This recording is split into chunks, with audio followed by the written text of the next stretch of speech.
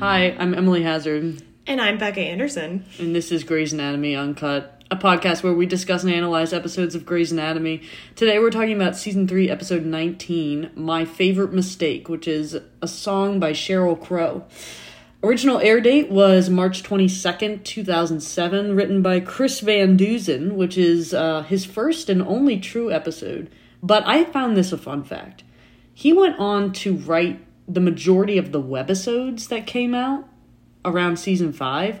Back in, 2010, webisodes were, a really big thing. Thank God that died. Anyway, directed by Tamara Davis, which this is her first and only episode. 22.3 million viewers, which is down from last week. What do you mean by first and only true episode? Well, because of the webisodes. Oh, okay. So this is his only, actual episode. Yeah. Okay. But he has writing credits for the webisodes. I didn't know if you were he wrote an episode in, season 12 or something, and you were like, that doesn't count. Because it's garbage? Yeah. Mm-hmm. Spoiler alert. They even have season? I don't even know what season they're on anymore. They just got renewed for 20. Didn't Meredith leave? I think Meredith left. Yeah. Why would you even watch it if she's not there? So stupid. Anyway. Exactly. Yeah, I don't even know. Do we even mention how long it's been, or do we just jump right in? It's literally been a year.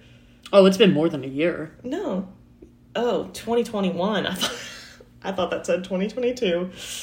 Just kidding. I can't We read. haven't recorded since 2021, December. Anyway, so Killing opening it. Statements. How do you feel about this episode?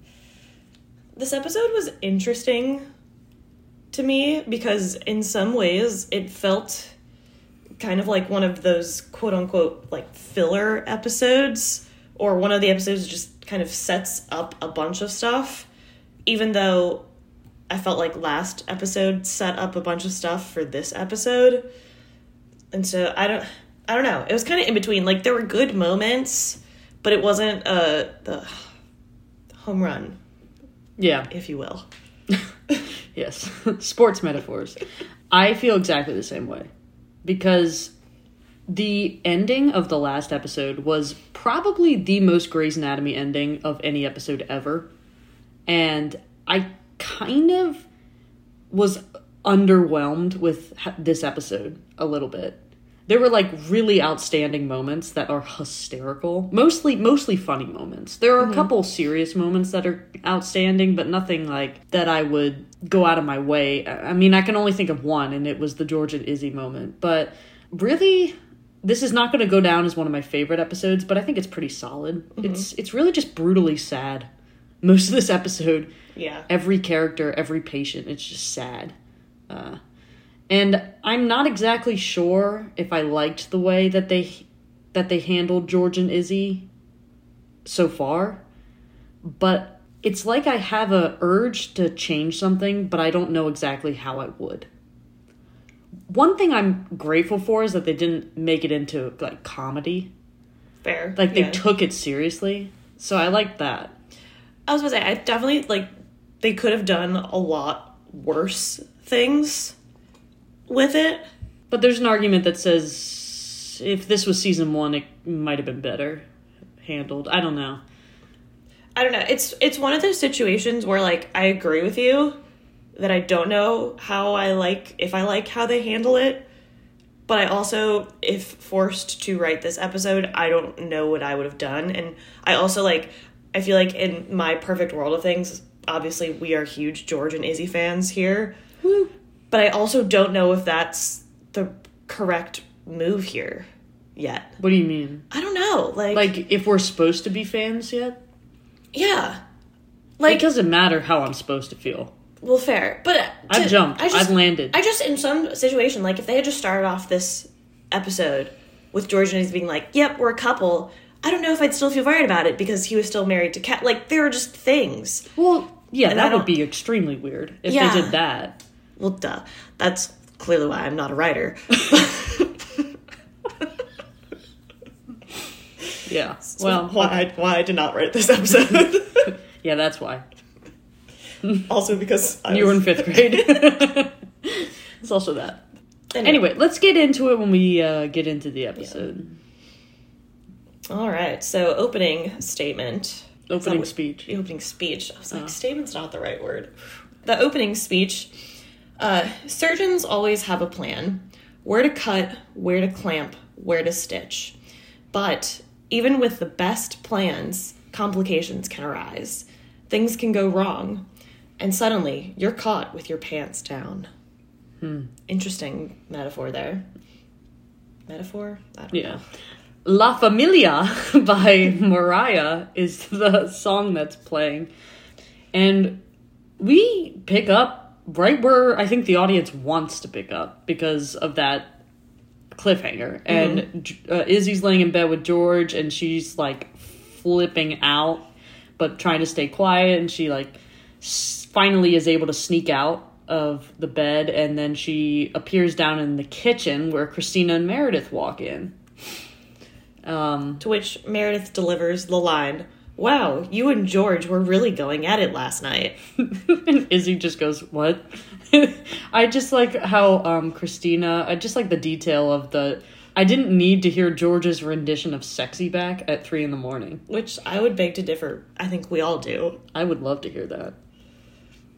Christina's complaining like it's like living in a youth hostel, but how is this behavior anything new? She's also acting like the fact that this is her house. Like, she doesn't live here, and she's complaining about it. I like how Meredith is invested in Izzy and George's friendship, though. For once. She's interested in someone besides herself. So then Alex walks in and announces that O'Malley is puking in his bathroom. And Becca made a good point that I never thought of, which was... Can we talk about the fact that all of them are under one roof? That's amazing. They all slept in the same house. I know. Intern OTP. I love it. I think this might be the only time in the whole show where that happens. Ugh, I love it. This whole dialogue is just fantastic. Katherine Heigl just is amazing. She goes, yes, because he was too drunk to drive home. No heavy machinery drunk. What's her problem? Still drunk. What's she doing here?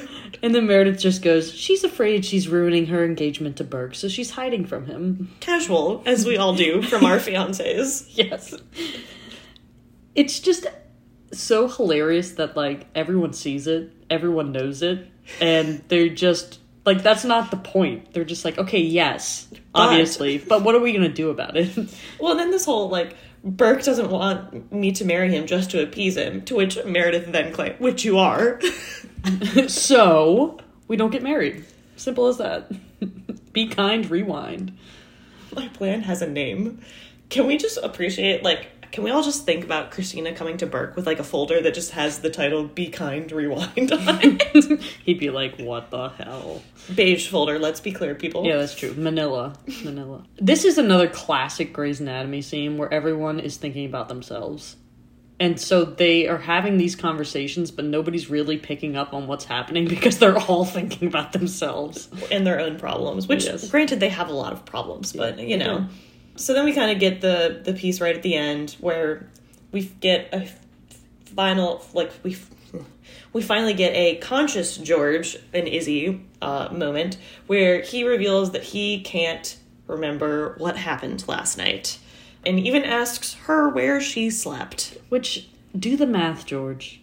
If you woke up naked in Izzy's bed, wouldn't that, like, raise some red flags for you? Yeah, or at least be like, hey, Izzy, what happened? Yeah. Like, he didn't ask at all. He was just kind of like, oh, hey. Well, I guess he does He said, what the hell happened last night? Like, but his only concern was calling Callie. You're not like, oh, you're not concerned with the fact that you woke up naked in another woman's... Okay. What happens in this house? I don't... Youth hostel. It's kind of true. So now we're cutting over to the hospital, and the chief is walking with Colin Marlowe. Why is he still here? Yeah, I know. And he has this, like, I feel like when Colin talks, I just zone out, because his British smarmy dialogue means absolutely nothing to me. It's like he starts talking and I just completely look out the window and focus on something I else. also honestly, like, his character was brought in to kind of reveal all this stuff about Christina's past and to be that kind of wrench in her and Burke's relationship.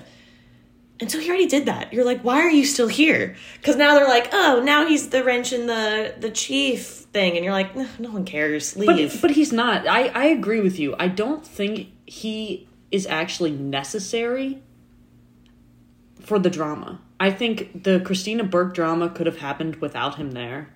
And I think that the chief drama easily could have happened without him there because you already have Burke, Mark, Addison. It already was happening. Well, I get his purpose, like, last episode, like, all of those scenes, great. You know, have him come for one episode, be like, oh, he's a visiting surgeon. Leave. He serves no purpose in this episode. Yeah, except to bother me. It's not very season one-y. It's starting to get into the, like, we're kind of running out of ideas, so we're coming up with these filler-type episodes where it's like, he's here, but he doesn't have to be. Yeah. And it kind of also feels, too, like they're like, oh, this character was funny and good last episode. We'll keep him around. And it's like, just because they were good in one episode or one piece doesn't mean that they're the new thing, which I feel like becomes a habit. Oh, yeah. But like a bad habit, like smoking. Anyway, so we're cutting over to Callie and George. George, he looks awful. The makeup department did a great job with him in this episode. Maybe because it's not makeup. Maybe it's real. Maybe they just got him super plastered. Yeah. He looks like he's one step away from being on The Walking Dead. And Callie walks in. She's like wearing pearls or whatever, and nobody cares. And she announces that her father is going to be in town and that he's coming to meet George. So fantastic. I had liked this. I think it was a good choice. I also don't like it. I feel like I didn't like Callie's dad enough for it to be for it to really work for me. I don't know. It felt like a very filler thing where he's this presence in this episode, but he had one and a half scenes. Like, it just felt very, like, thrown together to me. Yeah, and it also, like, Callie at the end of this episode, spoiler alert, is all proud of George for, like, standing up to her dad, which doesn't have any ramifications in the rest of the show. And I don't even understand what it's trying to say, really. I think it's just supposed to be this comparison or this contrast between the fact that he was just like this horrible husband and she's like happy with him now. But I don't know. I think they could have done better. If you completely remove all the knowledge of the Izzy stuff and you only watch George and Callie scenes from 218 or 318 to 319, you don't care. It would be the most boring storyline.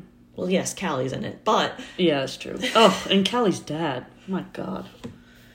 Anyway. So they're going to have lunch together, and Callie delivers a kind of funny line, like, where she's like, you stink, you need to get in the shower.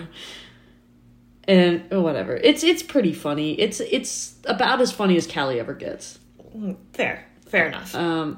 I enjoy it, but not really. Anyway, so then Christina... walking up to Burke at the nurse's station, and I didn't actually double check. I feel like I should have. But is this the same nurse's station where Burke gave her a coffee in season 1? That's a great question. Do you remember that scene? I do. Where he was just like, it's just coffee. And then she was like, good. Now that's the scene that should have been here. It's so funny. To them present day. But instead he delivers this whole speech, you know.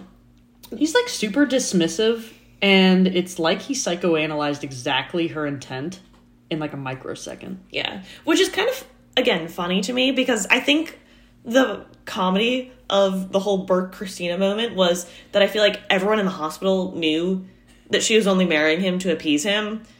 But now, like, in this statement, you're like, wait, does Burke know too? Like, why is he still marrying her? Unclear. It's this, like, weird thing where you're like, wait, he's in on the joke? I don't get it. I don't know. I sometimes think that Burke has to... It's almost like herding cats with Christina. Like, he has to get her to where he knows that they're heading, but she's always hesitant about it, and he's the one that has to take the first step, you know? Mm-hmm. Anyway. So then Colin Marlowe... I hate everything. Who's still here. Yeah, he's still here, even in this scene. He's like, oh, good morning, daughters, you know. Tell me this is not the weirdest British accent that you've heard on a television show. Probably not the weirdest, but definitely up there. I should look him up, because I don't know if he's actually British. Can you keep going? I will look up this If he is, I'm appalled with the accent.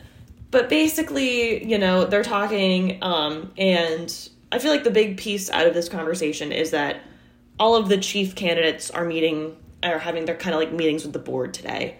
He's Welsh.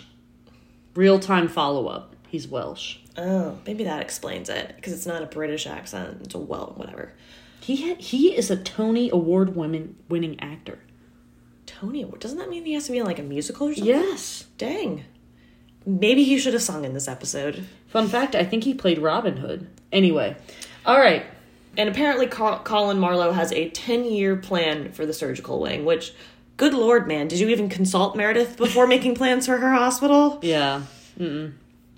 You know, I find the chief also to be a little bit annoying in this episode.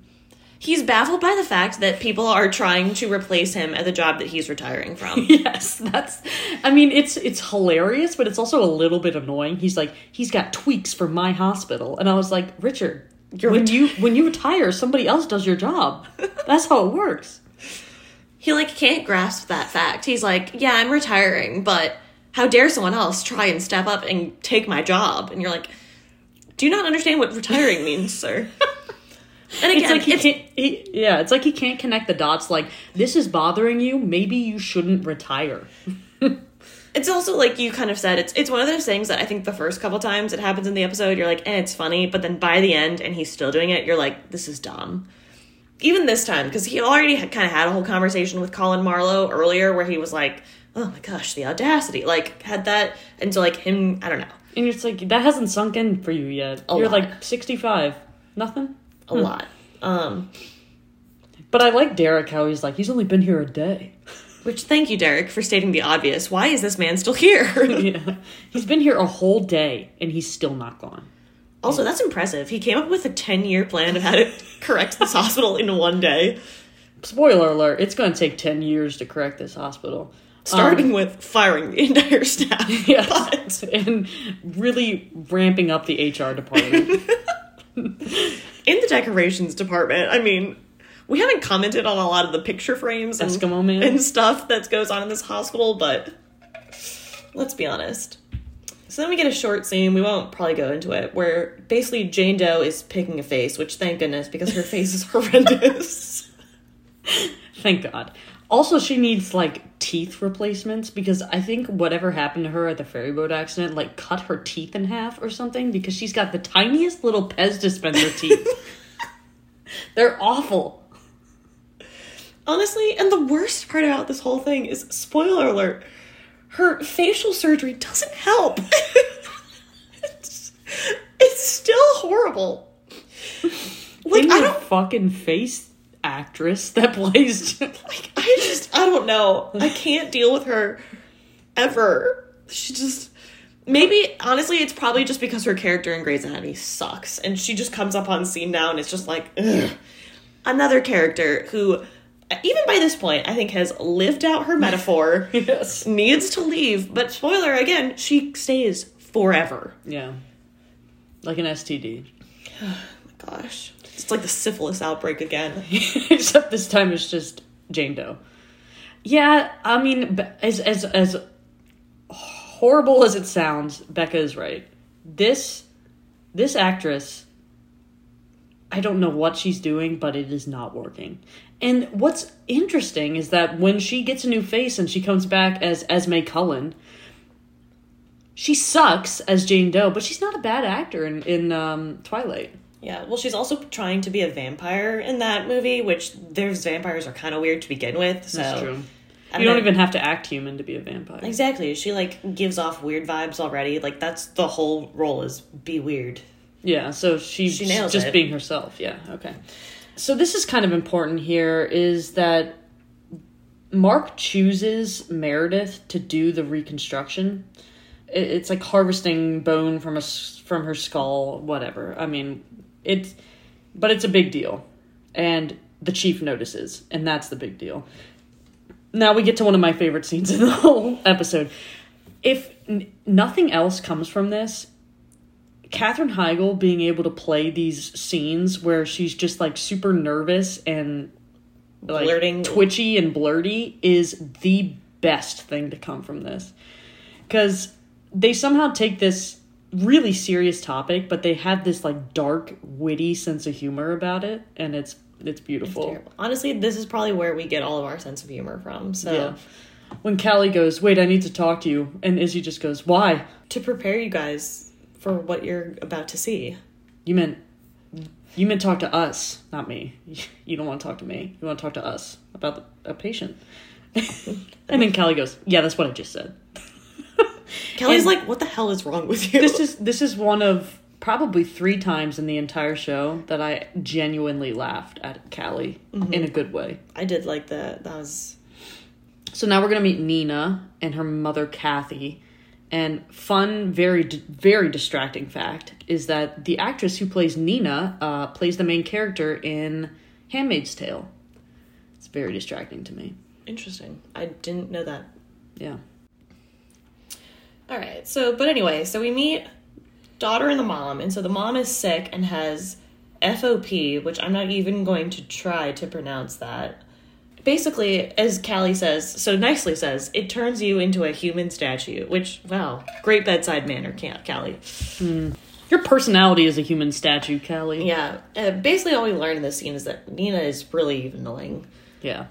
And kind of the stick up her mother's ass. Yeah. An interesting turn of events. Nina was born to be a stick up everyone's ass. Unfortunately, I think we all know a Nina in our life. But she does serve a purpose, so I'll allow it. So anyway, then we kind of get another scene where all the interns are fighting over their assignments for today. Classic. Typical. But, Izzy doesn't want that case, which she just doesn't want to work with Callie. Which, I mean, even if she hadn't slept with her husband. Yeah. Which I think the best part about this whole scene is when they're still talking about how much George smells, even though, as he said, I showered twice, which you're like, with what, George? Bleach could be helpful in this circumstance. It's coming out of your pores. You reek. You're trembling. I'm not letting you near my patient. Which also begs the question, what did they do last night that he smells so bad? I'm pretty sure it was bourbon. No, what did they drink? Remember they were on the floor of the kitchen? It was bourbon, I think. Bourbon? But still, though, like, to make you smell so bad that showering twice, like, what were you doing? I always assumed she was talking about you smell like alcohol. But still, you'd think, like, one shower or something, brush your teeth. Maybe he hasn't brushed his teeth. I don't know. George, that's disgusting. Also, is trembling a side effect of a hangover? It could be. I don't know. I've never been drunk. George was. Trembling.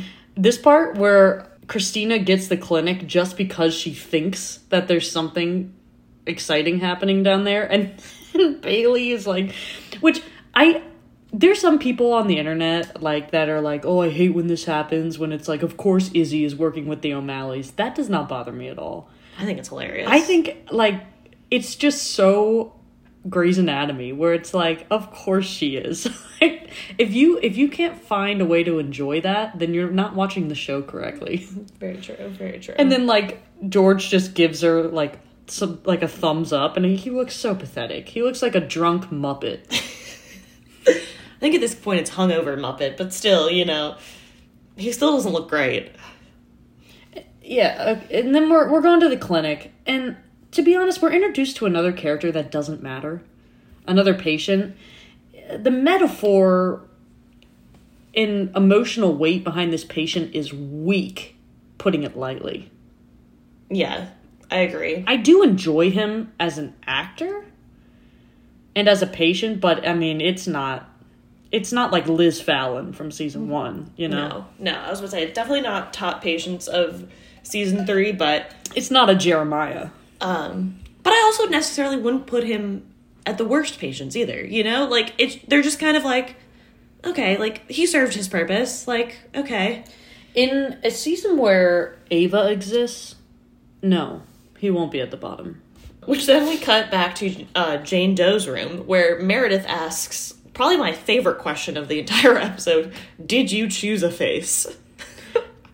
Do you think Meredith envies her at all? Do you think Meredith at all just, like, wants to, like, have a different face? I don't know, because Meredith loves herself so much. She loves herself and hates herself, though. Yeah. That's what's interesting about her. So anyway, Jane Doe has not chosen a face yet because she doesn't recognize herself in any of those women, which is a valid because they're all cartoons. They're all 3D images that Mark Sloan made up. The valid point, though. What if my husband or boyfriend comes and with a picture of what I'm supposed to look like and I'm stuck with the wrong face forever? Which is an interesting concept. Yeah. It is. I can't imagine being in that situation. I can't imagine somebody not already finding me, though. How long has it been since the ferry boat?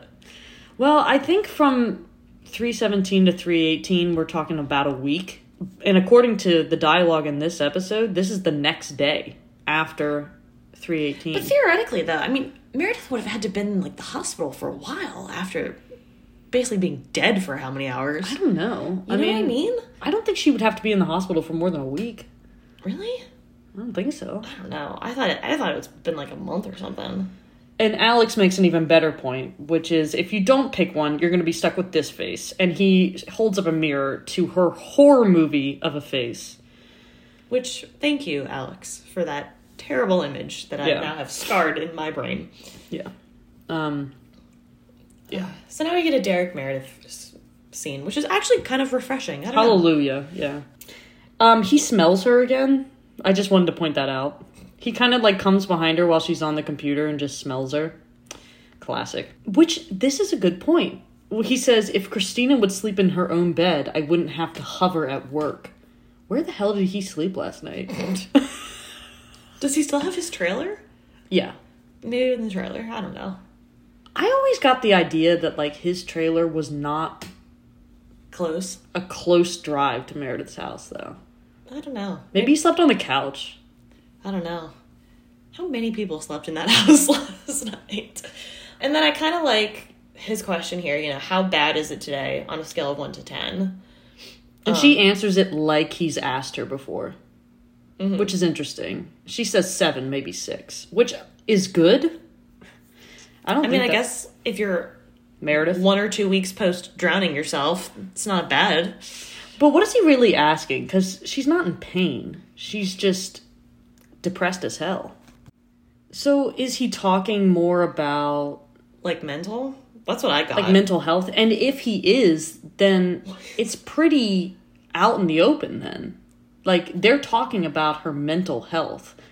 And that suggests that he knows that she drowned herself. That's a great question. Because he says something along those lines later in the episode. But he says it like he's... like it's the first time he's admitting this. But then when you look at this in that context, that's confusing. Yeah, well, maybe he's referring to, like, losing her mom, or... That's true. She did lose... I forgot about Ellis. Yeah, and last episode, meaning last night, she had to hang out with her father and Susan. My pain might be at a 7 if I had to hang out with Thatcher. That's fair enough. Although I think they ended on a good note for the first time in their lives. Mm-hmm. So Meredith says that she reveals that she has this bone harvest for Sloane's surgery, and Derek is immediately suspicious. Which I don't know if I like. Like, I don't like it. There's something about, like, the patriarchy having to protect his damsel in distress that I'm not a fan of. I agree. And I don't think Grey's Anatomy is a fan of either, based on how this ends. Yeah, so he doesn't say anything. He chooses silence for the first time in his life. Now we're going to cut over to George and the human lawn ornament, whatever her name, Kathy. Yeah. Which, you know, she's getting a scan. Who cares? He's with Izzy. Okay, this is so fucking funny, though. When he goes, we're going to need you to lay very still. And she goes, I think I can do that, Dr. O'Malley. And then he, like, pauses and he goes, sorry. Which arguably just, like, upped her status in my, Yeah. Like, in my patient rankings. Yeah, like, great. So basically they're talking again about how George doesn't remember a thing.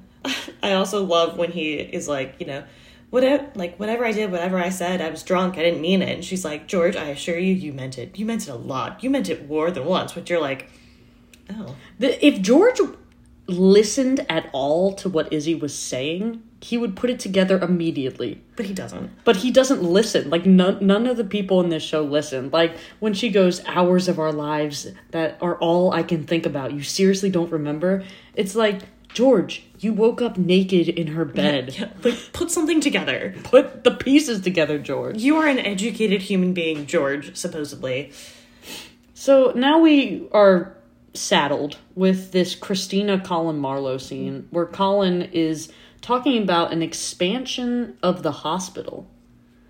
He literally wants more of construction. This. That's what I got from that. Is that because he says it'll give you more places to hide. So he wants to. I don't even know if that's a thing that the chief of surgery can just request. Be like, yeah, we're gonna need more. I'm gonna need more hospital. I got the wood, we're building. Yeah, exactly. I don't know. He's just like, if we can't go out, we're going up. More elevators. Yeah, and then basically he's kind of, I don't know, kind of, in some way almost making fun of Christina and, like, the wedding and... Yeah, he's looking for an invitation. Why in the world would she invite you to her wedding? Which also, that would mean we'd have more of you. Leave. I mean, you're a smarmy little fuck. Nobody likes you. Yeah, which... I don't know. I think at this point in this episode, it's appropriate to ask, do you think that Christina really wants to marry Burke? Or do you think that anyone really believes that Christina wants to marry Burke? Because at this point, and kind of what Burke said in the last scene, I don't think he believes it. And it's confusing. I don't think Christina wants to marry him, but I don't think she's afraid of the commitment. Mm-hmm. If that makes sense. I think she sees marriage as, like... pointless. It's almost like you're trying to prove something where you can have a completely valid relationship without the ceremony and without the piece of paper. Yeah.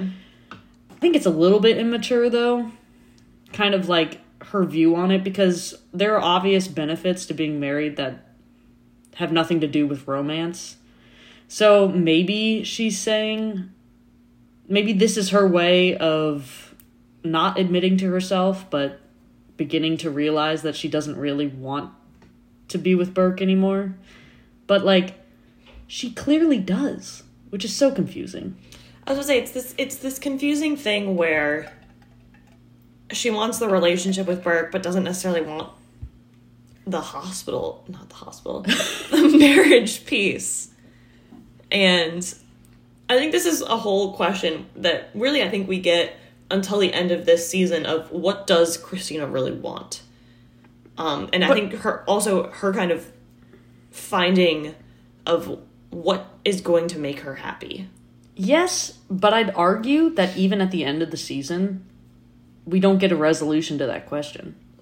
Fair. I think that's fair. I think that's like a huge Christina question throughout the entire show. The entire time she's on the show. Mm-hmm. Starting now. So anyway. Alright, so Addison is practicing for her speech. She looks amazing, as usual. Yeah, we get a cute little Mark and Addison scene, which I do really like the scenes between them. Nothing super big happens here. Then basically we get the revelation that Kathy needs a surgery, but obviously Nina doesn't want it because clearly things are working and she's perfectly fine the way she is. That was sarcasm. Nina. Anyway. So the next scene, when Mark just goes, Burke is using PowerPoint. He's doing a PowerPoint presentation for the board, which is cool if it's 1998. Which is funny because people still use PowerPoint. I know. He's just like, why don't you use Pear Deck or Prezi or Canva? Why don't you make a podcast? Yeah, only cool people podcast. Burke. He's like, I don't know how. My voice is made for radio. Yeah. Derek just does not care at all about any of this, which is fair. Again, I think in his some weird patriarchy thing of, why are you allowing Meredith to do this bone graft? And to my question here is, I'm like, isn't this supposed to be a teaching hospital? Like, isn't he supposed to ask an intern to do it? Like, it just happened to be I mean, maybe Mark has ulterior motives, but still, like... I mean, I think Mark has ulterior motives, but I think he has two motives. And I think that just because they both exist doesn't mean they're working against each other. Mm-hmm. It's like two birds, one stone sort of thing. I don't think he wants Meredith to fail. I don't think he does either. But Derek, rightfully so, doesn't trust Mark with his girlfriend. His treasure. Ew. You're welcome. Oh my god. Which, I get it, because the man slept with your wife. But Derek has a valid point, but at the same time, Mark is like, you are overstepping. And it's true, he is. Yeah. I don't find it romantic either. And I just find it annoying. yeah. So now, this is probably the best scene of the whole episode. We're gonna dinner theater this. I would like to be Izzy. This is Addison. This is Addison and Izzy, and they're standing outside of Kathy's room looking at Nina's weird-ass dollhouse. So, she brought a full dollhouse. To the hospital. With lights and everything. Nina is, like, the biggest square of all time. Which is, like, I get it if you want to build it in your home, but, like, who is taking their mother to the ER because she's, vomiting up blood was the reasoning? And is like, hold on. We need to ring the dollhouse. Yeah. Which... There's something creepy about dollhouses. I mean, yes, that's not the point here. A little bit. There's something creepy about Nina. Anyway. Yeah, that's true. Nina's personality reminds me of, like, cottage cheese. Like, it's a little bit gross, white, basic. White. Yes, Nina is white. Yeah. Yeah. Anyway, alright, so I'm Addison, you're Izzy. Is that a... Dollhouse, yeah. The lights work and everything. It's the perfect little home. Aw. Did you have a dollhouse growing up? I had sex last night with the wrong person. But the thing is, it didn't feel wrong at the time. It felt like everything was falling into place. So what do I do? What am I, the go-to person for adultery? No. I just don't know what to do. You stop. That's what you do. Are you sure? How do you know that it feels so right? Because it's God's plan. God wants you to be an adulterer. God got a virgin pregnant by magic. God is not playing by the rules. That whole scene is... Which, the way that Katherine Heigl just blurts, I had sex last night. I know, it's so funny. Addison is, like, leaning over, taking her glasses off to look at the dollhouse, and Izzy's just like, I had sex last night. And the smile that, like, drops off of Addison's face, like, God damn it. So Addison, like, enters this scene of, like, oh, this will be a normal, like, conversation, and then it's just, like, the scene of, like, no, I'm at Grey's Anatomy. Like, I'm at Grey's. No. You're at Seattle Grace. It's not going to be normal. And flashback to when these two hated each other, or when Izzy hated Addison, like, way back in the day. Great times. That was a perfect Grey's Anatomy scene. Mm-hmm. So then we go back to our great friend Doug. He's the foot guy.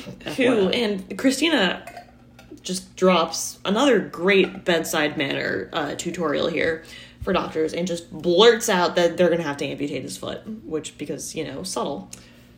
And he's, like, super upset about it. I'm kind of, like, ready for my foot to be removed. So just get diabetes, get an infection, and then just ignore let it sit months. for a month. Yeah. Sounds easy enough. Yeah, super easy. The hardest part is going to be getting the diabetes. So he goes, this I highlighted because I feel like it's important. He goes, like, there's got to be a way for me to get that month back. Tell me what I'll have to do. I gotta find a way to save my foot. I think that's the metaphor. And I can't quite place it. Burke is Christina's foot. I am your foot. Please don't cut me off. She just walks on him all over the hospital. Wait. Are you saying that Burke is an infected diabetes foot? Infected diabetes. Beige foot. Beige foot? I think that's the best metaphor of this entire episode. Anyways. Okay. I don't even know how to move on after that. So we have Meredith practicing her bone graft. Yeah. And my question, so Derek, is like, I talked to Mark, or whatever. What is Derek's goal of this conversation? What is the point of this conversation to Derek? How did he think this was going to go? Well, if you're with somebody who's thinking logically, right? Mm-hmm. You think, well, maybe if I make a compelling enough argument, Meredith will see my point of view and she'll agree with me. However, you're talking to Meredith. But he also doesn't have a great argument. His argument is that he thinks Mark is taking advantage of her. Which my point is that if you're a student, who cares if he's taking advantage? I want all the experience I can get. How else am I supposed to learn? Yeah. If you don't give me a procedure. And the way he approaches this is he's just like, I talked to Mark. This is a complex procedure. He made it sound like she's gonna fail. Yeah, like he thinks that she's gonna fail, which is obviously what made her go insane, which valid. Valid. It's like, shut the hell up, Derek. Know your place. You are just eye candy. Mm-hmm. Which also then she brings up a point, because he's, like, well, when has Mark ever allowed his interns to do anything? Like, he's clearly just trying to use you. To which Meredith goes, he's in the race for chief. Like, that's why he's doing this, which I honestly think is a more compelling argument for why Mark is giving this to her than Derek's. Well, I think what's interesting is that Meredith is like, yeah, idiot, I'm not dumb. I figured it out before you did, but I don't care the reason why he's giving it to me. I want this to practice. Anyway, Derek is saying, I'm trying to protect you, and she goes, well, you don't need to. It's true in this case, but had he not dove into that water, yeah, let's be honest, she would have been dead. So, and this show would have ended. I think it's just that he's coming off sounding overprotective and condescending. I don't think he approached it right. I was gonna say, I think he did not say it right, and being like, well, this procedure's a little complex, and her being like, that's because you think I'm stupid. Like, he didn't even give her the benefit of the doubt that maybe she had already figured it out. Yeah. Which she had, yeah. He also doesn't care about the fact that she already figured it out and is okay with it. Mm-hmm. So, Mark is talking to Bailey, and for a filler episode, which I feel like this is not a bad scene, I guess. No. Mark basically approaches Bailey and wants her to do the work for him. But when you really look at it, he is asking somebody's opinion for how he can make the hospital better. So in a way, he kind of is being the most responsible of all of them, but he fell ass backwards into it. Yeah, and realistically, too, he asked the best person, who would know how to do, and who knew would have ideas. Which I think this whole scene brought up this question: and who would be your choice for chief, and our rankings for who we think the chief should be. I think we can just go ahead. Number 5 for both of us. So the worst candidate was Colin, which shocking. Because he's not even supposed to be here. Who are you? Leave. Yeah. But then I found this interesting. Becca brought up this question, and then when we ranked it, they were very different. Mm-hmm. So I said number 4 was Mark. Okay. Because I don't take him seriously. And I don't either. I don't think he could really do the job, and I don't even think he really wants it. I think he just wants it because everyone else wants it. Fair. I put Derek as my number 4, and this was a very much... I thought of this as, in this episode, who would I pick? And Derek is not up there for me, because I don't think... One, clearly from how he handled Meredith in the last scene, but I think it's just, too, in his mental state. He is too... he's very caught up and distracted with the whole Meredith thing. And at this point in the show, I don't think he would be a good chief. And that was kind of my thinking. And I think for him too, he just gets very involved in other things that distract him and that take him away from the hospital. Yeah.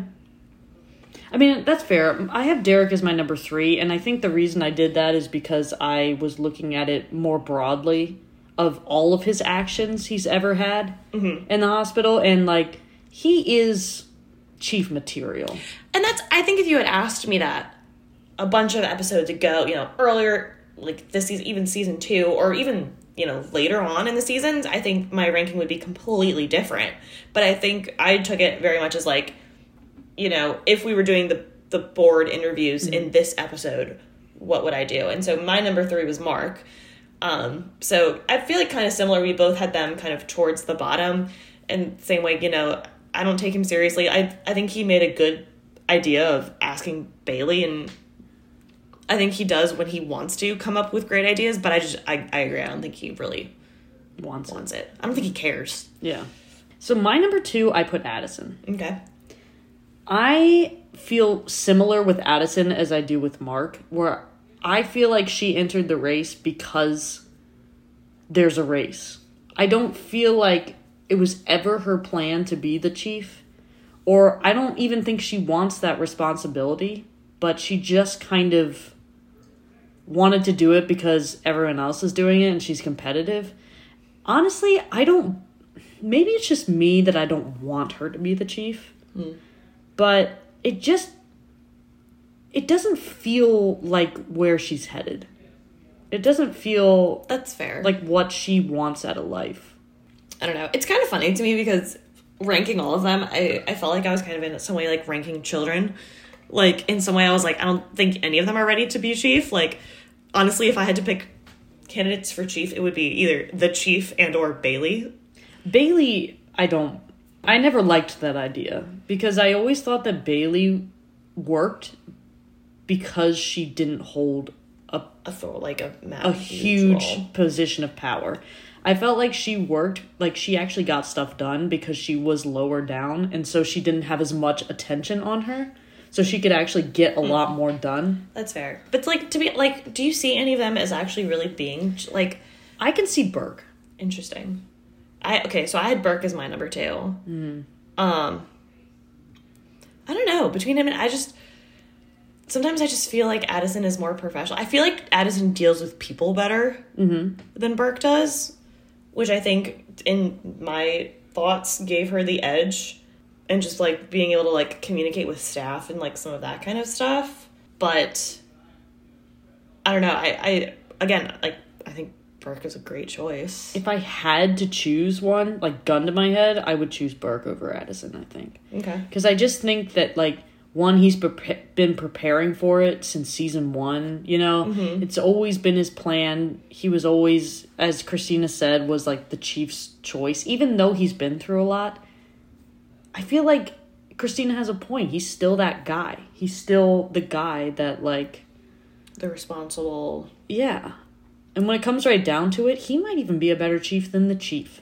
Because the chief, like, you're talking about children. The chief acts like a child a lot, fair too. But yeah, so a child in this. Bailey's right now plan. I like that. And actually, there's a scene or a storyline in season 4 where she talks about the big picture. And it reminds me a lot of this right now plan. It almost feels like they took this idea and workshopped it a little and made it better in season 4. Okay. We'll get there. Probably in 50 years. Yeah, stick with us. Great segue. You know, we go to our favorite place, the cafeteria, where the interns are having lunch. Lunch scene. Woo! We get Black Cat John Brown by Alamo Racetrack. Which was not just a bunch of words put into a blender. That's actually the name of the song and the band. Fascinating. So, classic Grey's Anatomy. Everyone is talking about themselves and nobody is listening to anybody. We start with Izzy. She goes, "Talk to me about blackouts. Are they real? Do you really not remember anything afterwards?" And of course, who is she asking? Meredith. Meredith. Who then is like, "Oh, Izzy, you must be talking about me." I'm fine. I'm not drinking. I'm not drowning my sorrows. Which she also, like, forgets about the fact that literally the night before they were listening to Izzy and George drown their sorrows. But Meredith is like, nope, it's my world. Yeah, Meredith is like, she has to be worried about me. Everyone needs to stop protecting me. It's like, Meredith, shut up. And this moment, when Katherine Heigl, she goes, this isn't really about you. I'm asking. Thank you. Which is, I think it's the first time in the entire show that they actually acknowledged that Meredith is so self-centered that she thinks everything is about her. Yeah. You had a best friend named Tequila. Did you ever black out? And Meredith is like, yes, my best friend. She was like, once, twice. To which then Alex chimes in, the stuff you don't remember is usually the stuff you don't want to remember. Which I don't think it was a mistake they gave Alex that line. Fair. Like, just metaphorically. He is the stuff you don't want to remember. Well, here's another question. Do you think Meredith blacked out after the party in season 1? I don't know. She drank almost an entire bottle. I thought they talked about her, like, dancing in the driveway and, like, making out in the car and stuff after that. Well, I know that Bailey saw her. Yeah, but I thought, like, she, like, remember, like, and she, like, said, like, oh, like, Bailey saw us, or, like... Yeah, I think you're right. But how much of it? Fair enough. Who knows? Meredith's crazy. She could have remembered the whole thing. She's like, that's nothing. Izzy just basically quiets down for a little bit. And then I kind of appreciate... See, this is the kind of moments that I miss in Grey's Anatomy, where it's almost like they don't take themselves too seriously. Like when Christina goes, no, it's not cool. My patient was neglectful. He made a couple of bad calls. Does that mean he has no hope? That he can't have any do-overs? And Alex doesn't get it. And Meredith is like, we're talking about Burke now. Where it's just like that dark kind of like sarcastic humor. Yeah. Where it's almost meta. Where it's like the show knows what the show is doing. Mm-hmm. I feel like we lost that later in the show. Yeah, it's great. And then Meredith brings back the great project name, Be Kind, Rewind. It's apparently not going very well. Yeah, Izzy is saying you need to fix it because her you know, you guys life have really up. great things, talking about herself, let's be honest. Mm-hmm. And Christina is going to double down on Operation Be Kind, Rewind. Izzy then changes the conversation. She says, has Jane Doe picked a face yet? No, not yet. And Izzy goes, how cool would that be? To get to pick your own face, just disappear and start it over. Which I said, we need a spin-off where Izzy goes into the witness protection program and hides from all her bad choices. She becomes Katherine Heigl. Oh my god. That'd be amazing. For those of you who are kind of paying attention or, haven't picked up on some of the metaphors we got from the patient storylines. So Jane Doe is kind of this whole picking your identity, starting over metaphor, which interestingly enough, her interns on the case are Alex and Meredith, which I feel like neither of them is... I mean, Meredith is kind of starting over, I guess. Her identity without her mother. Yeah, and last episode, the theme was kind of Meredith starting new and starting over. Alex, though, is kind of a mystery to me. It is. It's interesting. Doug is, the kind of... Christina summarized it well in this scene with, can one mistake change everything? Do you get, is there a rewind do-over kind of, that piece? And then Bone Lady, Kathy, if you will. I couldn't remember her name. Bone Lady. Is kind of like, obsessing over every little decision in life, but at what point does that kind of obsession turn you into stone, or meaning paralyze you? Yeah. If you obsess over every single thing that you do, if you try to avoid making mistakes to the point where you don't live your life, does it paralyze you? Yeah. And in this case, it's literal. But interesting. I think we talk a little bit more about some of those later. So now I go back to Jane Doe. She's still freaking out over picking her face. So then Alex comes up with these weird-ass storylines of names that accompany each face. I kind of want to talk about them, though. Because he talks about them in, the motivational music starts playing in the background, you know, that like they sometimes put in the background of scenes, like this one is Maggie. Contestant number 1 is Maggie. She married her high school sweetheart, has 2 kids, a boy and a girl. I think it would be hysterical if he just like made their lives like shit. Like be like, this is Maggie. She's a drug addict. Yeah. She's been a heroin addict for her entire life. Finally got cleaned up, then got on a ferry boat and destroyed her face. This is Elizabeth. She's homeless. Because She's a homeless grifter. everyone hates her because she smells terrible. Because Like George. she's homeless. No, but like he maps these all out. It's like, I guess it's sweet. I don't like it very much. It's kind of too cheesy for me. And then he gets to Ava, which, by the way, they all look pretty much the same too. They're all like the same face. And then he goes, oh, now this one's Ava. She's funny. She's tough. A little neurotic sometimes, but you get used to it. You can tell she's been through some tough times in her life, but she'll get through it. And like, the way that the episode was written, it was like, if you don't pick Ava, you're a piece of shit. Like, Alex basically told her, like, this is who you're going to become. like, can you imagine her being like, yeah, I'm gonna choose Maggie. Like, Honestly, that would have been, like, the best plot twist of this entire episode. the heroin addict. I picked the homeless woman. This is my new face. Hey. I'm gonna go find a shelter. Anyway. Another just random...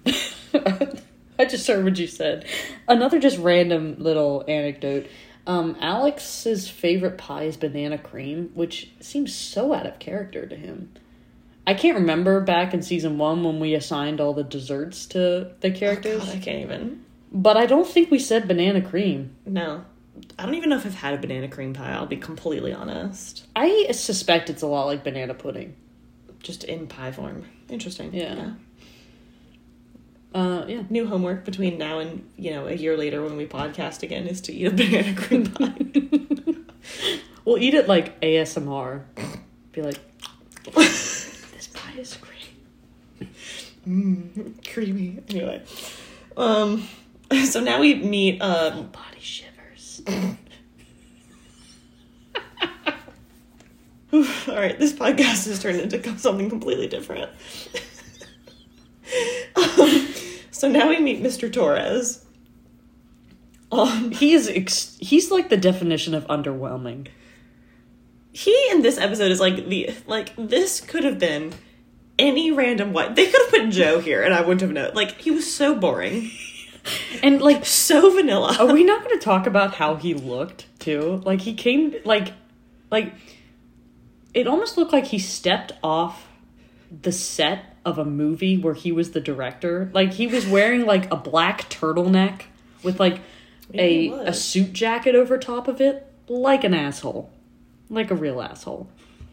Like, the only thing he needed was like a hat and just, sit on a chair backwards and tell the actors how to, say their lines. I'll argue. I like him a little bit in later Grey's moments. Yeah.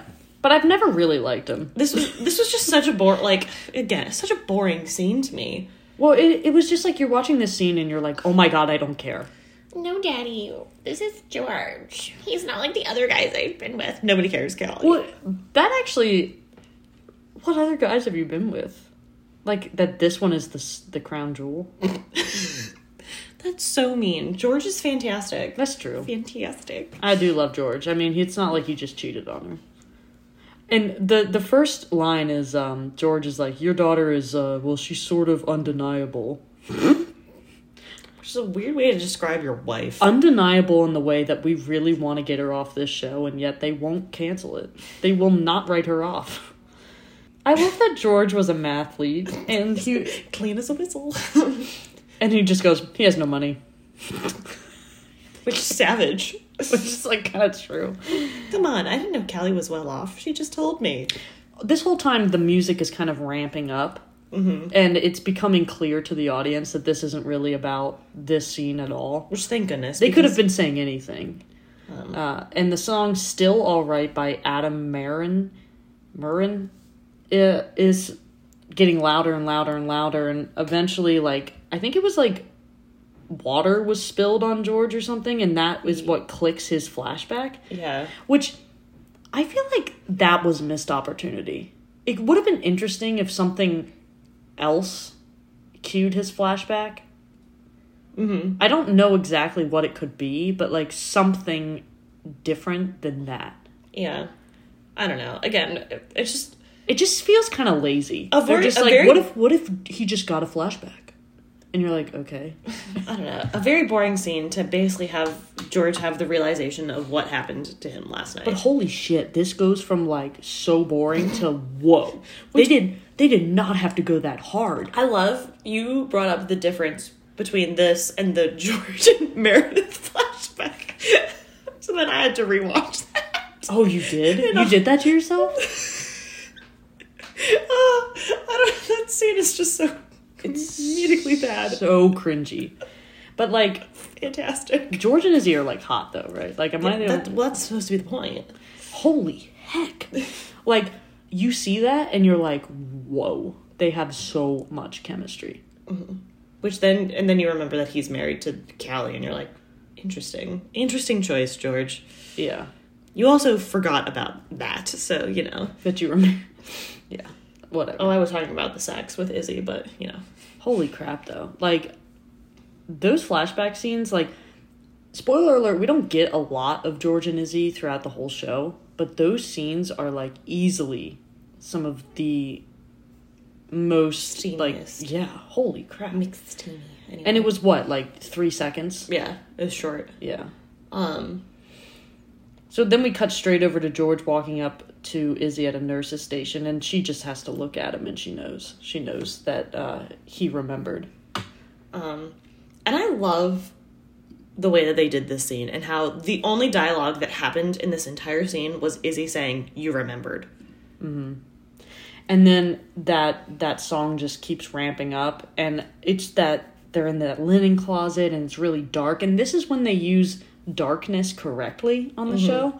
Like, it would have been kind of weird if it was really bright in there. And yeah. I like how Izzy like kind of touches his face and like she wants to like pull him in for a hug or something like that. Yeah. Or it's almost like they're both realizing what happened, and the implications of it are that they both kind of liked it, and that's making it even worse.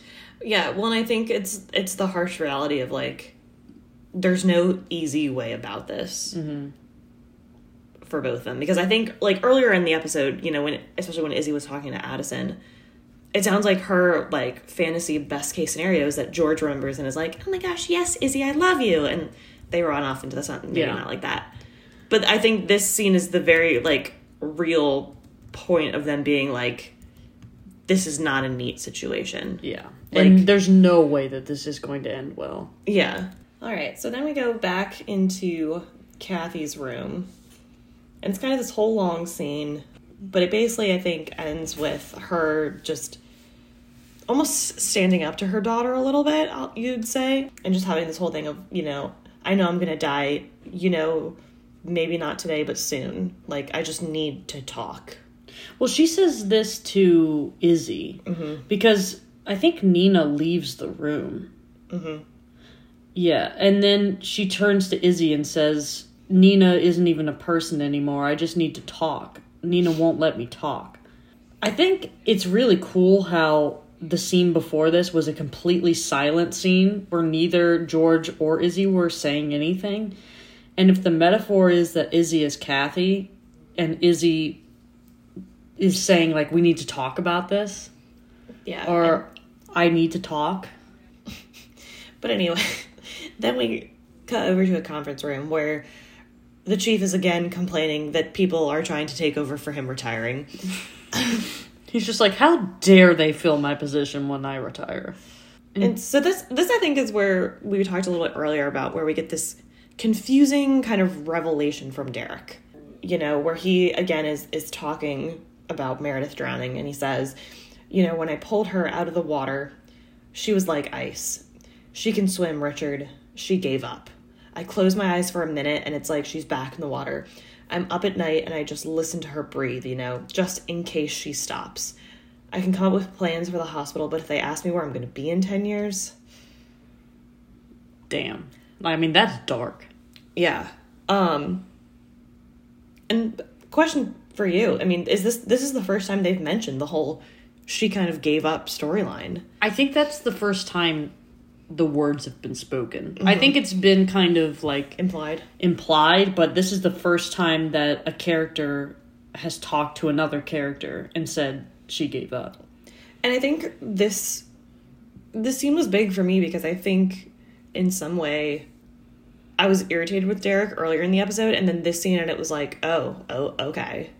I think he's terrified. I was going to say, just the thought of him sitting up at night listening to her breathe because he's scared that she's going to stop is a very terrifying revelation. That is such an awesome line, too. And just, like, the imagery, it's so good.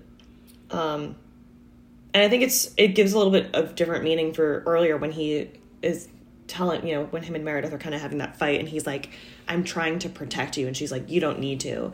And I think it's almost this double meaning where I don't know if she fully understands all of the things that he's trying to do to protect her. I don't think she gets that yet, but no.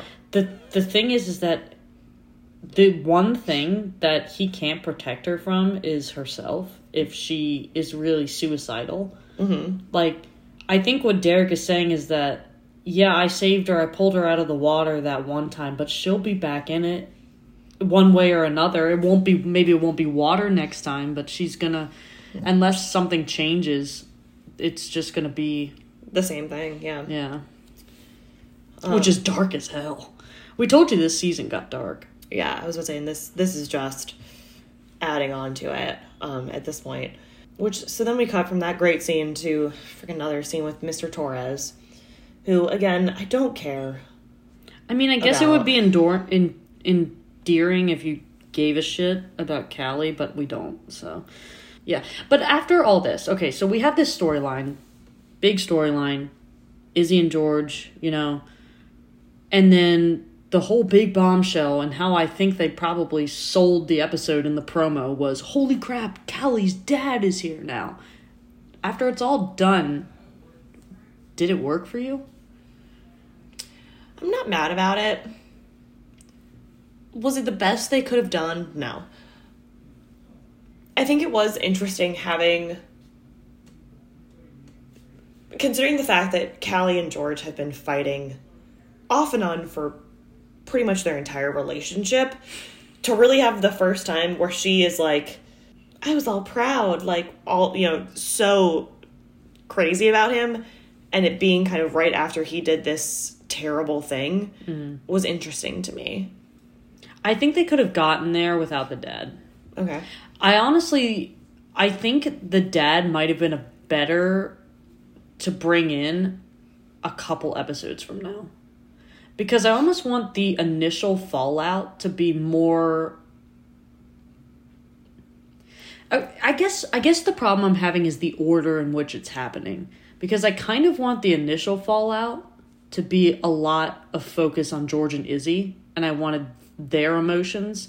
But it's almost like we have to wait a couple episodes to get those performances from those actors. Like, we don't really know how Izzy's feeling. We don't really know how George is feeling. You know, it's because this other storyline took the front seat. It's almost like they're kicking the can down the line. I kind of I don't know, it kind of, to me, gives the impression that, which I think is a completely valid thing, that neither of them know what they're feeling and how to deal with this. And so I kind of like that ambiguity where we don't get a big dialogue between the two of them, or even one of them talking to someone else and talking about feelings. We get like a hint of it, I think, a little bit later, on the Izzy side, but I don't know. In my head, I'm comparing it to how they handled George in Meredith. But inherently, it is different. And they can't handle that the same way as they handle George and Izzy. Because it's a different beast. I don't know. Something didn't quite work. And I just can't pinpoint what it is. You know, we swap over. Jane Doe is getting her face, whatever. And then she, still call me Ava. No one. No. Like, I'm out. Like, no. I stopped caring about you 2 seconds after Alex pulled you off the ferry. Like, it feels like you put this somewhere that the end of the ferry boat was 2 episodes ago, and all I could think about was, we've only known Ava for 3 episodes. It's only been 3 episodes. It feels like a life sentence. It feels like seasons. Yeah. It's not, it's like the opposite of Denny. If Denny had an opposite, it would be Ava. Sucks the life out of you, but doesn't leave. And I find it 100% disturbing that, like, Alex kind of has a thing for her. Yeah. It's also hilarious because he makes him such a hypocrite, but... I get what they tried to do with this storyline, but it did not work. Oh, it fell hard. It did not work. It did not work. And it gets worse. So we cut over to Meredith in the scrub room with Mark. I love the two of them together. Yeah, they always do really well. And I think putting people in a scene with Ellen just gives good performances, but something about Mark and Meredith are just... Our dirty mistresses. They just work. It's like they have this weird understanding about them that none of the other characters really have. Mm-hmm. And I like hearing this motivation and kind of having Mark be a little bit vulnerable with Meredith, because I think it always works every time he is. This is Meredith. She says, Derek was right about you. You're using the memory of my dead mother to win points with the chief. It's despicable, and I'm not going to play. So then Mark answers, the chief, the way he was looking at you this morning was like you were some beaten down puppy he picked up off the side of the road. You do this procedure, and you do it well, he'll start looking at you like a surgeon again. But you want to think of me as despicable, you want to pass up this shot, that's up to you. Which is valid. I kind of like that little piece of him giving this to Meredith for her. Like, in some way, like, I think you can't argue the fact that I think he is using this to his advantage because that's Mark. Mm-hmm. But I do like this little bit where he was kind of like, I'm looking out for you. Yeah. It always has felt like Mark has been looking out for Meredith. Like, since he met her in 218, it always has kind of felt like he's been backing her up. Yeah. And I kind of like that because it's the person you would least expect. Anyway. And then we have this Christina Burke scene, which I enjoy a lot. Christina's kind of like trying to give him a pep talk, and she says, the chief picked you originally. You were always just supposed to be the next chief. That's always the plan. And Bert goes, it was a long time ago. A lot has happened since then. No kidding. And Christina goes, but you're still that guy. You're the guy the chief chose. And Bert goes, no, I'm not that guy. I don't want to be that guy. I want to be better than that guy. Like, I want to move forward. I'm not interested in going back. Which is interesting. Like, yeah, okay, I want to be better than that guy. I don't think he's not. I think he is better than the guy. I think it's so interesting because I think in some ways they were talking about two different things. Like, I think Christina was supposed to be, like, trying to tell him that, like, you're still the chief's number one pick in kind of that sense. Whereas I think he is being like, I don't want to be the person that I was, 2 seasons ago, for this reference or however long ago. I want to show that I've grown since then. And I don't necessarily think that that's what she was saying when she was like, but you're still that guy. I think maybe what Burke was saying is I don't want to be the guy that, like, turns off my emotions just to be, like, a robot surgeon. I want to have both. Like, I want to have this marriage, and I also want to be a good surgeon. And I think having both makes me better.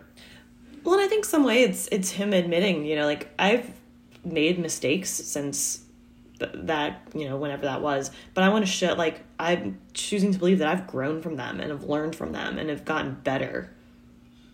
Yeah. And I think that's kind of the vibe that he's going to give to the board, but... Yeah. It would be interesting to hear kind of some of their pitches to the board, but I also like how Grey's Anatomy is aware that it doesn't matter. Yeah. What matters is the fallout and how it affects the characters, not so much about like, we don't All care of it. Yeah. about all of the technical stuff. We get a song called All I Want From You Is Love by Let's Go Sailing. Mm-hmm. And we get some, like, quick kind of scenes between all of the different ORs, you know, all the different surgeries going on now. Yes, it's our episode's montage. Every episode needs one. So, you know, we're cutting between the 3 different patients and their different OR rooms. Nina is working on her dollhouse. So weird. Like, at one point, she, like, turns the lights on and, like, smiles like a psychopath. Mm-hmm. It was, I don't know, I kind of liked the little bit of, like, her doing something normal as her mom's, like, crashing and dying. Mm-hmm. And her, like, just being completely unaware. And I don't know. It was interesting. I think that works a lot of times on these medical dramas. So Yeah. I'd agree with you. And I think it kind of worked in this episode of, like, the one person kind of, you know, like, being to stone and kind of the other person being almost, like, unaware and, like, blissfully just, like, living their own life or playing with their dolls. Yeah. Nina's gonna end up on Criminal Minds. Cut to Izzy playing with her Judy dolls. See It was Judy actually fly. Bailey. No, but it's Izzy because this is who the metaphor is. Yeah, Now yeah. she's playing with her dolls. Yeah. They can all have Judy dolls. That's true. They probably all do. So then, you know, after that kind of deeper scene, we cut to a very comedic scene where all of them are spying on Mark's interview with the board. I love Bailey. She goes, I'm surprised you don't have a shot glass pressed up against that window. So anyway, Mark erupts out of the door, and he's doing that, like, that good old boy, like, oh, hey, let me show you the clinic, and, you know, like, with all the board members, all these white people. And Bailey is just like, oh, he has a right now plan. Is that right? And I just love the chief. He's like, board ate it up. Tell the truth. So did I. It's so funny. Which also, like, who cares, dude? You're retiring. Yeah. He's, like, so proud, and you're like, you brought this man in, like, not that long ago. The chief is just like, I ate it up too. Mm-hmm. It's like, okay, who cares, Richard? Richard's like, I'm so proud of my surgeon. This next scene, so they tell Nina that her mom is dead. And I kind of like the choice that it's off camera that they tell that, because when we meet up with Nina, she's saying, oh, I should have done this. I should have brought her in sooner or whatever. Callie tries to first tell Nina, like, there's nothing that you could have done. And Nina's not listening. And it's Izzy that actually gets through to her. And I like that, like, Callie is there and listens to this entire speech, because this is beautiful. Mm-hmm. So Izzy goes, what she was afraid of was that you had taken on so much of her disease that you froze up too. You spent so much time planning and helping her avoid risk. God knows that's what you should have been doing, but she was worried. You have a healthy body, Nina. If you fall down, you won't turn to stone. And your mom so wanted you to fall.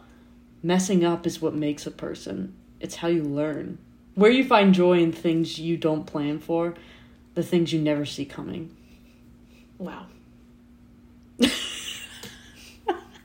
I know, I delivered that so flawlessly, I don't know. I know you really felt that. I did. I mean, clearly Katherine Heigl did it better, but, you know. That's fine. That's fair. Izzy saying she made a mistake with George, but I also kind of feel like she's saying I don't regret it, because messing up is what makes a person. Yeah. And if she hadn't done it, like if they hadn't had that, like, drunken, you know, crazy night, I don't know if she would have ever admitted her true feelings for George. My question is, who is the one that's turning to stone then? I actually kind of think that this is answered in the next scene, because we finally get a little bit of dialogue between George and Izzy. I think this is the only time they speak to each other. Pretty much. In this whole episode. Besides their little hallway interaction and the random thing of her being like, you really don't remember anything? Yeah, that doesn't count. I think, you know, later, and we'll go do this dialogue probably in a little bit, but by George asking for this to remain a secret, I think it's him.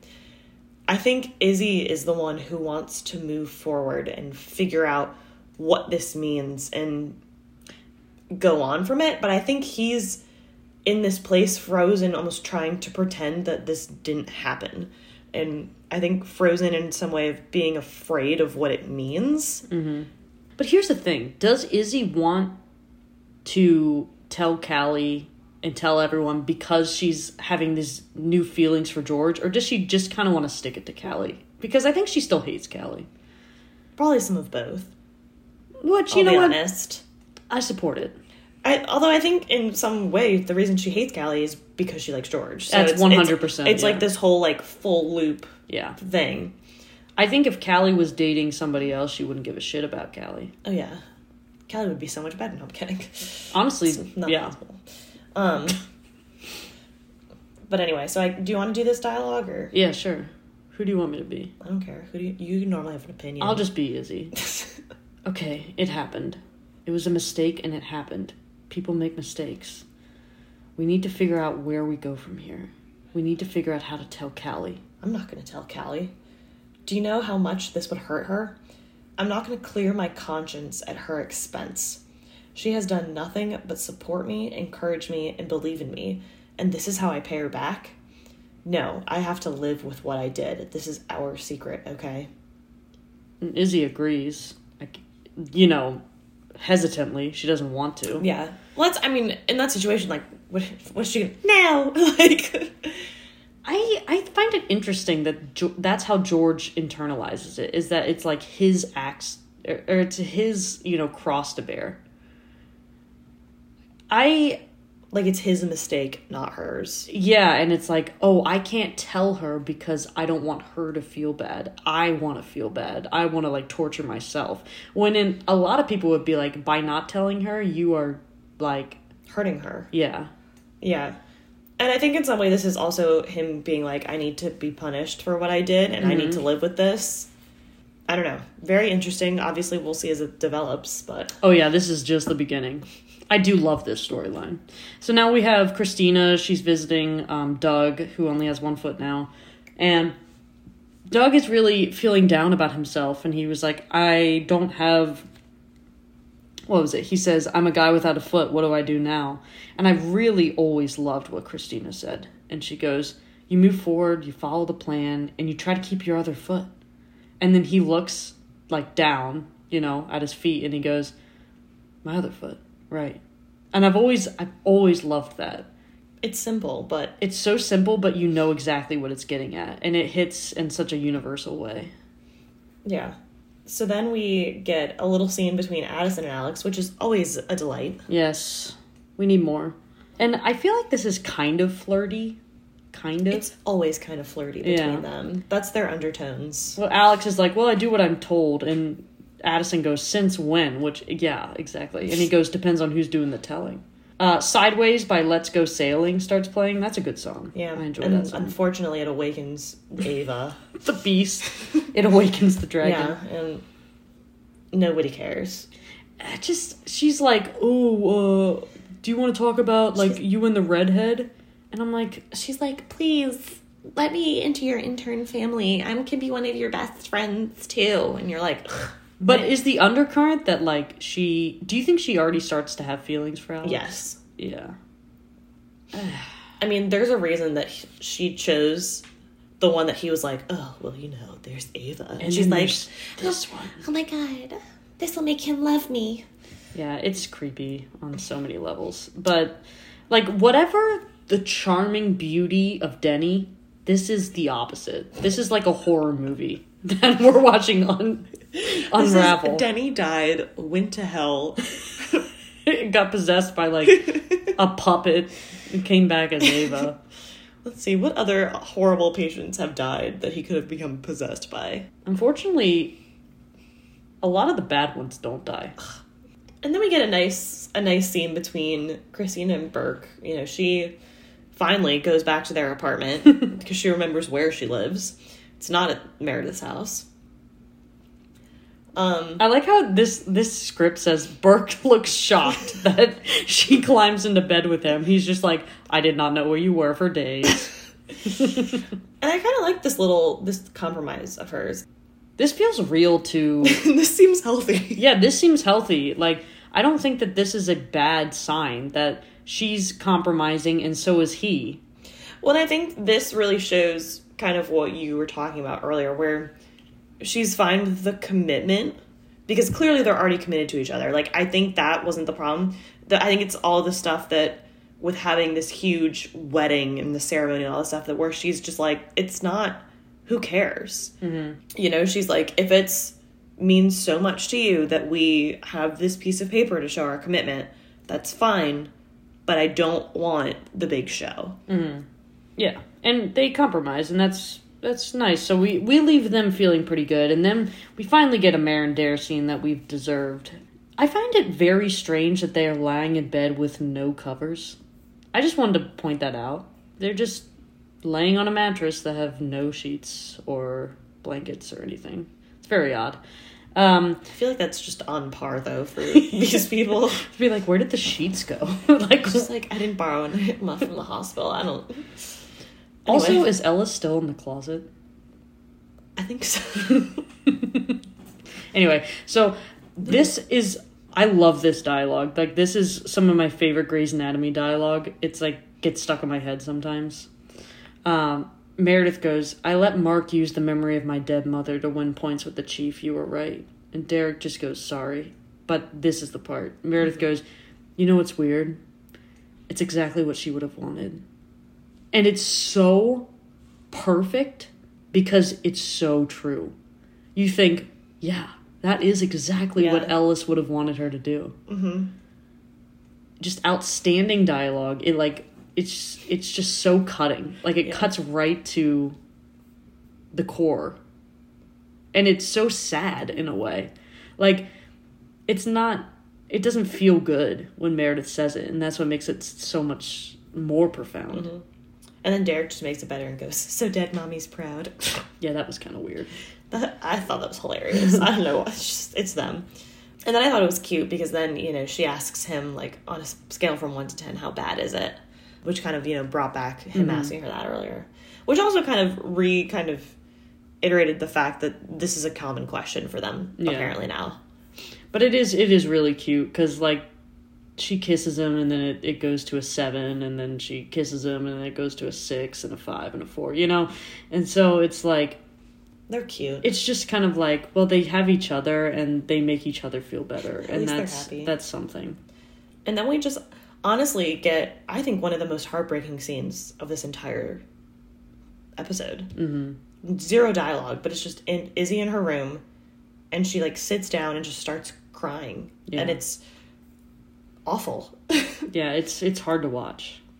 But it feels so true to life. Like, if this actually happened in life, like, her just sitting alone in the dark and crying, and having it make it so much worse that it's in the very place where it happened. Yeah, and her having to, like, take off the sheets, like, take care of kind of what happened. Yeah. Yeah. It's pretty brutal. And then we cut straight over to Callie and George in bed.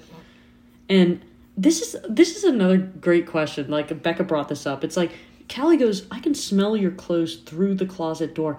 What do they smell like? What the hell did George do to his clothing? Yeah. Like, is he really just, like, reeking of alcohol? Like, does that happen? Like, the way, although, like, I don't know. Alcohol doesn't smell, like, she's acting like his clothes smell like death. Like, he rolled around on, like a pile of roadkill. Yeah. Like, or something. And that's just what I imagine. And so I'm like, what were they doing? Were they rolling around on Ellis's ashes? I don't know. Holy crap. They're just like, let's go kill this homeless person and then have sex on the corpse. Oh my god. Now you wear his face. Too far? Ava. Oh my god. So we know you picked this one, but we liked this one better. Can you imagine? Be like, call me Ava now. And it's just like a completely different face. Anyway, so then George says, I'm so sorry. And Callie goes, I guess I can live with it. Which I can barely live with you, Callie. So here's the closing speech.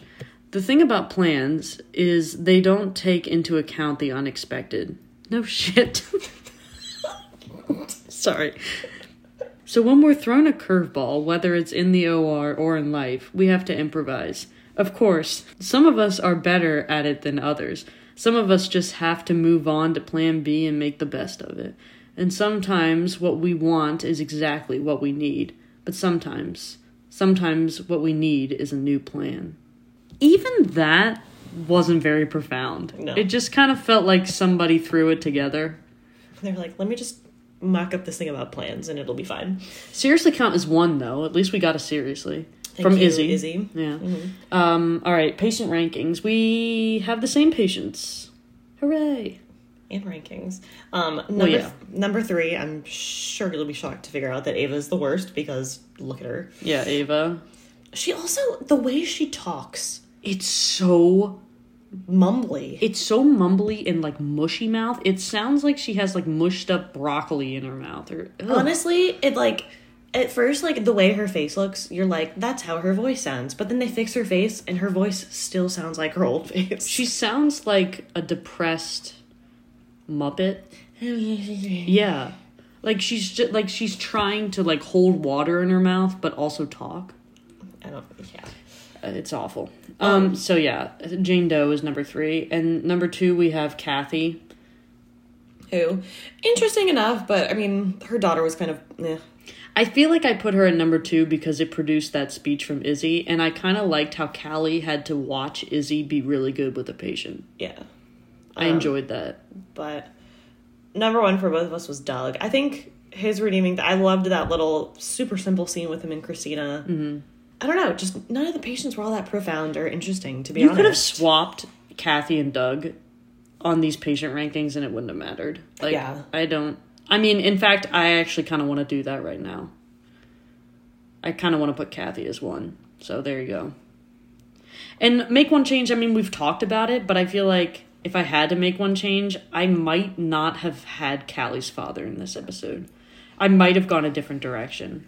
I did not workshop that direction, so I can't, like, give you a pitch. But overall, I feel like this episode just needed to be, like, kicked up a notch. Like, there were great scenes in there, and then there were just some that the whole time it was, like, going on, and I was just like, I just don't care. It almost felt like this episode and last episode should have just been one. Yeah.